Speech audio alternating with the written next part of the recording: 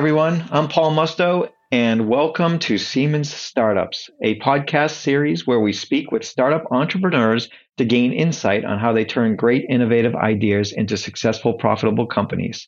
In this episode, we are speaking to Deflect LLC, the developer of the Roof Rider system, a unique product that significantly improves the aerodynamics for transportation and passenger trains. We will also hear how an entrepreneur with a background in economics and statistics and a CTO who came from the automotive industry have landed in the field of train aerodynamics. My guests today are Spencer Main, CEO, and Adrian Villar, CTO of Deflect LLC and the creators of Roof Rider.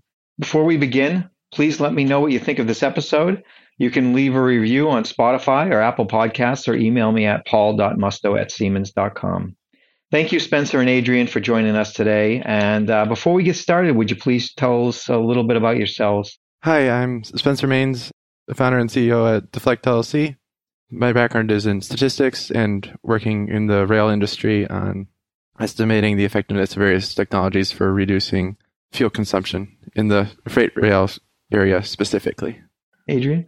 Hi, so my name is Adrian Villar. My experience is mainly on automotive. I started in motorsports, specifically in F1, where I worked for a few years, and then I went to the automotive industry.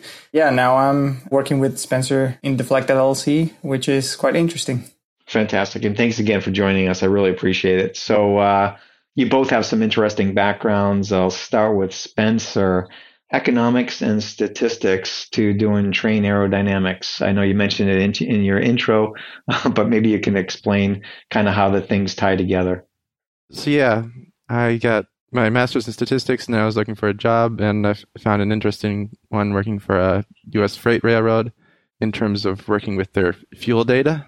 And from that, just appraising various technologies to see their impact on reducing fuel consumption and various strategies that the company was employing. And it seemed like a big area that was missing was aerodynamics and technologies to reduce aerodynamic drag. Thanks for that. I guess it makes sense. So tell us a little bit about the product that Deflect has developed. So the Roof Rider works on the inner car gap of trains. Generally, you have to leave a gap between cars to allow the train to turn and allow mechanics to get into that area to fix the coupler and that sort of thing safely. And on freight trains, allowing for the switching of cars as well. But that gap can cause a lot of extra drag. Compare a train to trucks on the road. Generally speaking, a train is going to have much, much lower drag because of the large drafting effect that occurs between cars because of how close they are.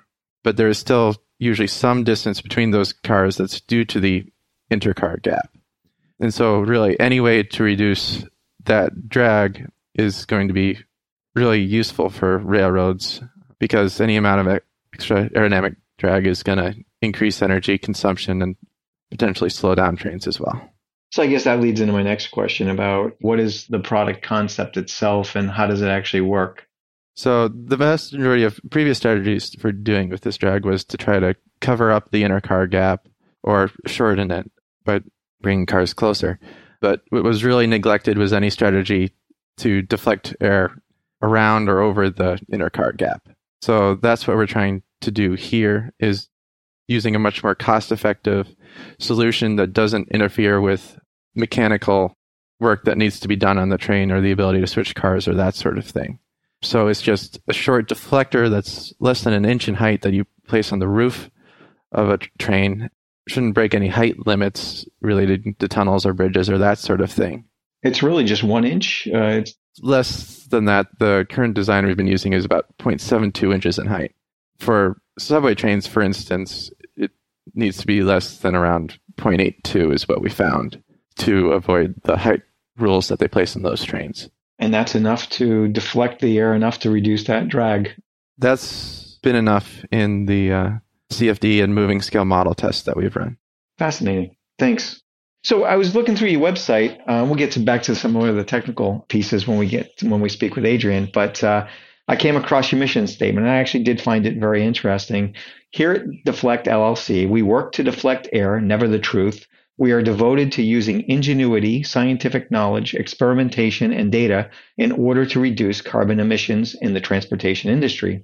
We believe that testing should always be performed to obtain the most accurate estimates of impact and not to help sell a product. Most companies, that's all what they're all about, is selling product, right? So that's why it kind of caught my attention that your mission statement was higher than that. So is there an interesting background to how you came up with that? So my background is in statistics, and in the past I had to work with a lot of vendors in evaluating the products, and I always really disliked the testing results they brought us, because you could usually apply a rule that the actual savings would be about a third of what they were saying. And there were usually things that were done with the testing that caused that. So it's really the analytics you're saying is kind of driving the product design and the innovation of the product design rather than just the quest to make dollars, right? Yeah.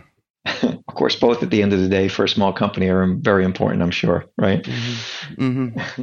So from a competitive perspective, are there other companies out there that are doing the same? And how does this stack up against those other solutions? Not really. There's a number of companies that have looked into the aerodynamics space on trains, and on high-speed passenger rail, there are products to cover up the intercar gap and that sort of thing. And there's a number of patents that have been made to deal with the intercar gap, but nobody really selling anything. So Spencer, in starting a company, it's really difficult, as many in our audience probably realize. So can you shed some light on some of the challenges that Deflect faced early on? And, I'm talking both from a business and a technical perspective. So, yeah, we tried launching right at the start of the pandemic, and in certain ways that makes some things easier and some things harder. Generally, it's much harder to get in contact with railroads to gauge their interest in that sort of thing because there aren't conferences or anything like that. And so if you don't know anyone in the passenger rail industry, you have to try to cold message them and that sort of thing. And that's usually not a very effective strategy. But there have also been big positives to the pandemic. I never would have been able to contact Adrian otherwise, just because it's allowed for remote work so well. And that's interesting. But you were able to kind of persevere through. I mean, trains, I think, were still running through the pandemic and so forth, right? Yeah. A lot of passenger trains were still running, usually just the public railroads, because business-wise it wasn't really making sense, but legally they still had to continue. So there's been a massive boom in shipping and transportation in general during the pandemic. And did the train industry also, I guess, benefit from the same effect, right? Everybody's mail ordering and everything's being shipped. And so did the train industry see a similar positive inflection as a result? So initially there was a big drop in the freight industry for the first couple of months of the pandemic, especially the auto traffic, because the manufacturing of automobiles almost completely stopped in North America. But then towards the end of 2020, traffic was way up due to the shipping, especially intermodal. Yeah, I know. I was trying to find a shipping company to come and move my stuff was difficult. So, and actually I have some friends in the industry too, and they said that it's been a real challenge keeping up with demand. So interesting. So let's shift over to Adrian for a few moments here. And Adrian, again, thank you for joining us. Based on the title, I'm to assume that you are driving the technology development of the Roof Rider Deflector. But before we get to that, you also have an interesting journey here as well. And can you share that? Yeah, so as I said before, I started mechanical engineering, and then I decided to do a master's in motorsports engineering. So I moved to the UK to study that. And then I was lucky enough to be able to start my career in Formula One from the get-go.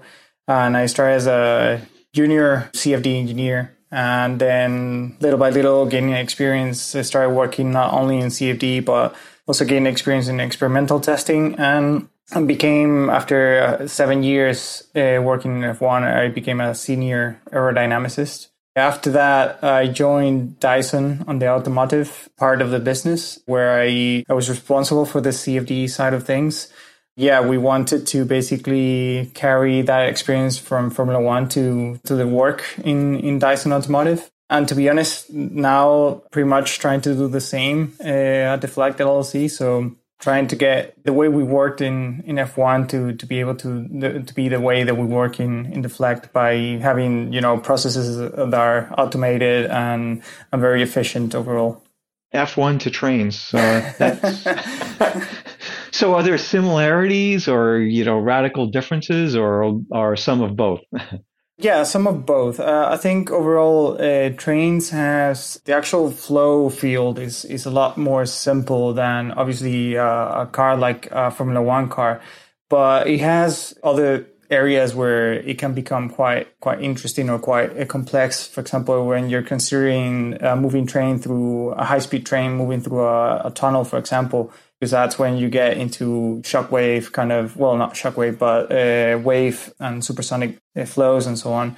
It's quite interesting. And the basics of it, it's still fairly different because when you're talking about, for example, Formula One, you look quite in detail into the generation of downforce, but drag obviously is just a consequence of it, and you try to mitigate it a little bit. But when it comes to trains, drag is the main thing that you're looking after, while the lift of the train, you just try to keep it within normal, to say it somehow. But for example, the source of that drag is fairly different to what you see in a car, because in a car, the viscous forces are not as important, while in the train, they're very relevant. And, it's one of those things that, it's you need to change the way you think a little bit about designing as well.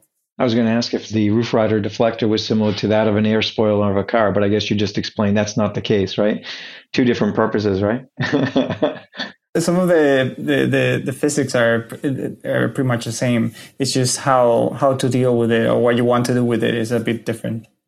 Yeah, exactly. So I know that Spencer mentioned it a little bit earlier, but can you kind of explain a little bit what's happening between the train cars as they're, moving down the track? I'm sure there's a lot of turbulence between the things and that's causing it, but can you explain to us, what's exactly going on there and what you're trying to eliminate? In trains, you always have an intercar gap that can vary in length depending on the type of train that you're working with. If you're looking at very high-speed trains, there are usually devices that kind of block that area a little bit.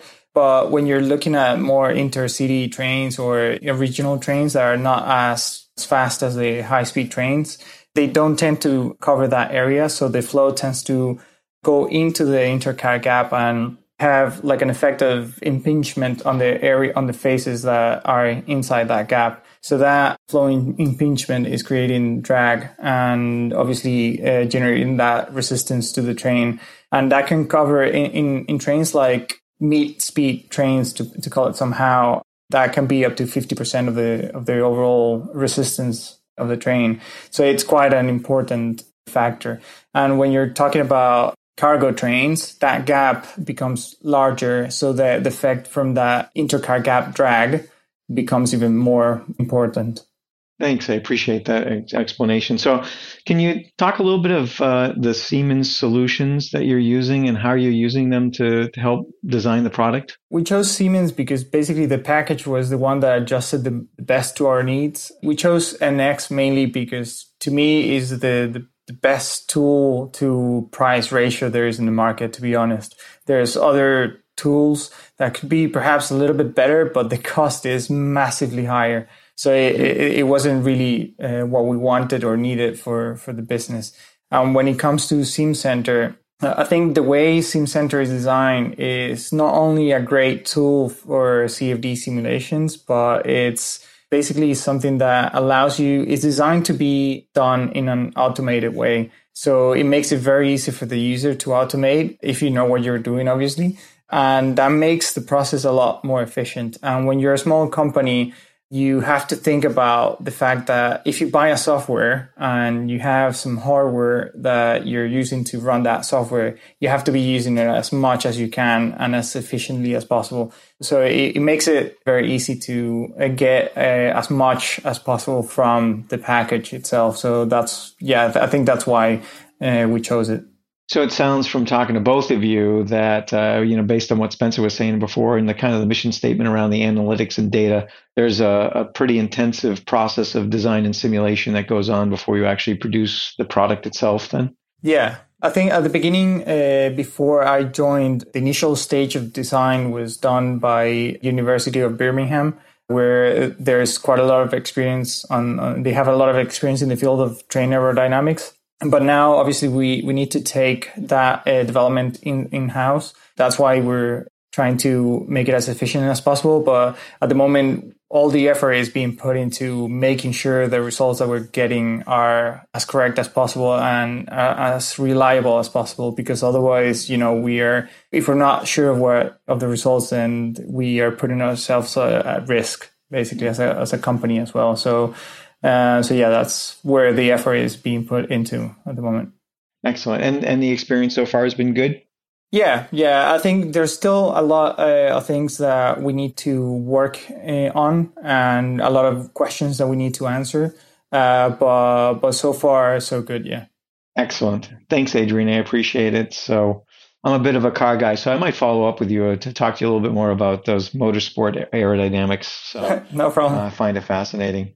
Spencer, well, let's come back to you for a few moments here. Looking forward for Deflect, what challenges do you anticipate? Again, from both a technical and a business perspective, something that's educational for those young entrepreneurs that might be listening. The biggest thing right now is there's still a lot of testing that needs to be done. In terms of a lot of the previous testing was done at model scale, so we need to make sure that things still work at full scale in the same way. Is one big thing. We need to make sure that there isn't a sound impact. We haven't tested it in tunnels as you would see in a subway, for instance, where the drag can be a lot higher and the aerodynamics are also just really different. So we need to see whether or not it will still work in that kind of tunnel. I hadn't asked before, but are you close to having a production product that's available to be used? Probably 6 months to a year, I'd say. Okay. We're still wanting to do a little bit further optimization and that sort of thing. Yeah, excellent. And so in general, what are the goals for Deflect? What's the next step for Deflect? I guess get that product out there, right? Get ready for a field test. Because from CFD work and wind tunnel work, we should have a pretty good idea of what the aerodynamic impact is. That doesn't necessarily give us the best idea of what the impact on energy consumption is. We're still going to have to put these on trains and compare with a control set of trains and see how much the energy consumption of the trains with the deflectors applied is going to change. I would have to believe that the industry would be very receptive to this, right? I mean, you believe it's going to save fuel costs and cut down on a lot of drag for these trains, right? So we've been able to collaborate with some passenger railroads so far. So we also need to continue expand on the work that we've done so far in terms of risk management as well, just to make sure that is very safe to use and so on. We've done some work already on. I think where the materials and the work done it's above the requirements of the actual pieces, so it should be fine. But we need to continue working on that risk management. There are a lot of safety things you have to worry about in the passenger rail industry. You have to worry about it hitting something in a tunnel and flying off and causing damage. You have to worry about pressure impacts inside of tunnels because for high-speed trains especially, there are pressure waves that can occur in tunnels and hurt people's ears and that sort of thing. And then there's also blowover impacts on trains. So you do need to worry about the lift a little bit, not as much as on passenger cars, but you need to make sure that there isn't so much lift that you could have a blowover or something like that. Yeah. So are there government regulations and, that you have to comply to with something like this? In some cases. Not as intensive, though, for as the automotive industry or anything like that, right? No. In the automotive industry, you have to test every single car prior to being released and in every single configuration and so on. So it is a bit more strict on that sense. Thanks, I appreciate it. I was going to ask you what drew you to Siemens, but I think Adrian did a nice job. Is there anything else you wanted to add on your side, Spencer? Yeah, I've been really pleased with Siemens and everything Adrian's been able to do with the product. Appreciate it. One of the other things I wanted to ask you about was you've worked with one of our channel partners, Maya. Can you talk a little bit about working with them and what that's been like? Yeah, they've been really helpful in working with the startup and get everything done. They've been very supportive? The typical thing when you're starting, you always have some technical issues, and they've been helpful at solving all of them, basically. So yeah, we can't complain on that sense.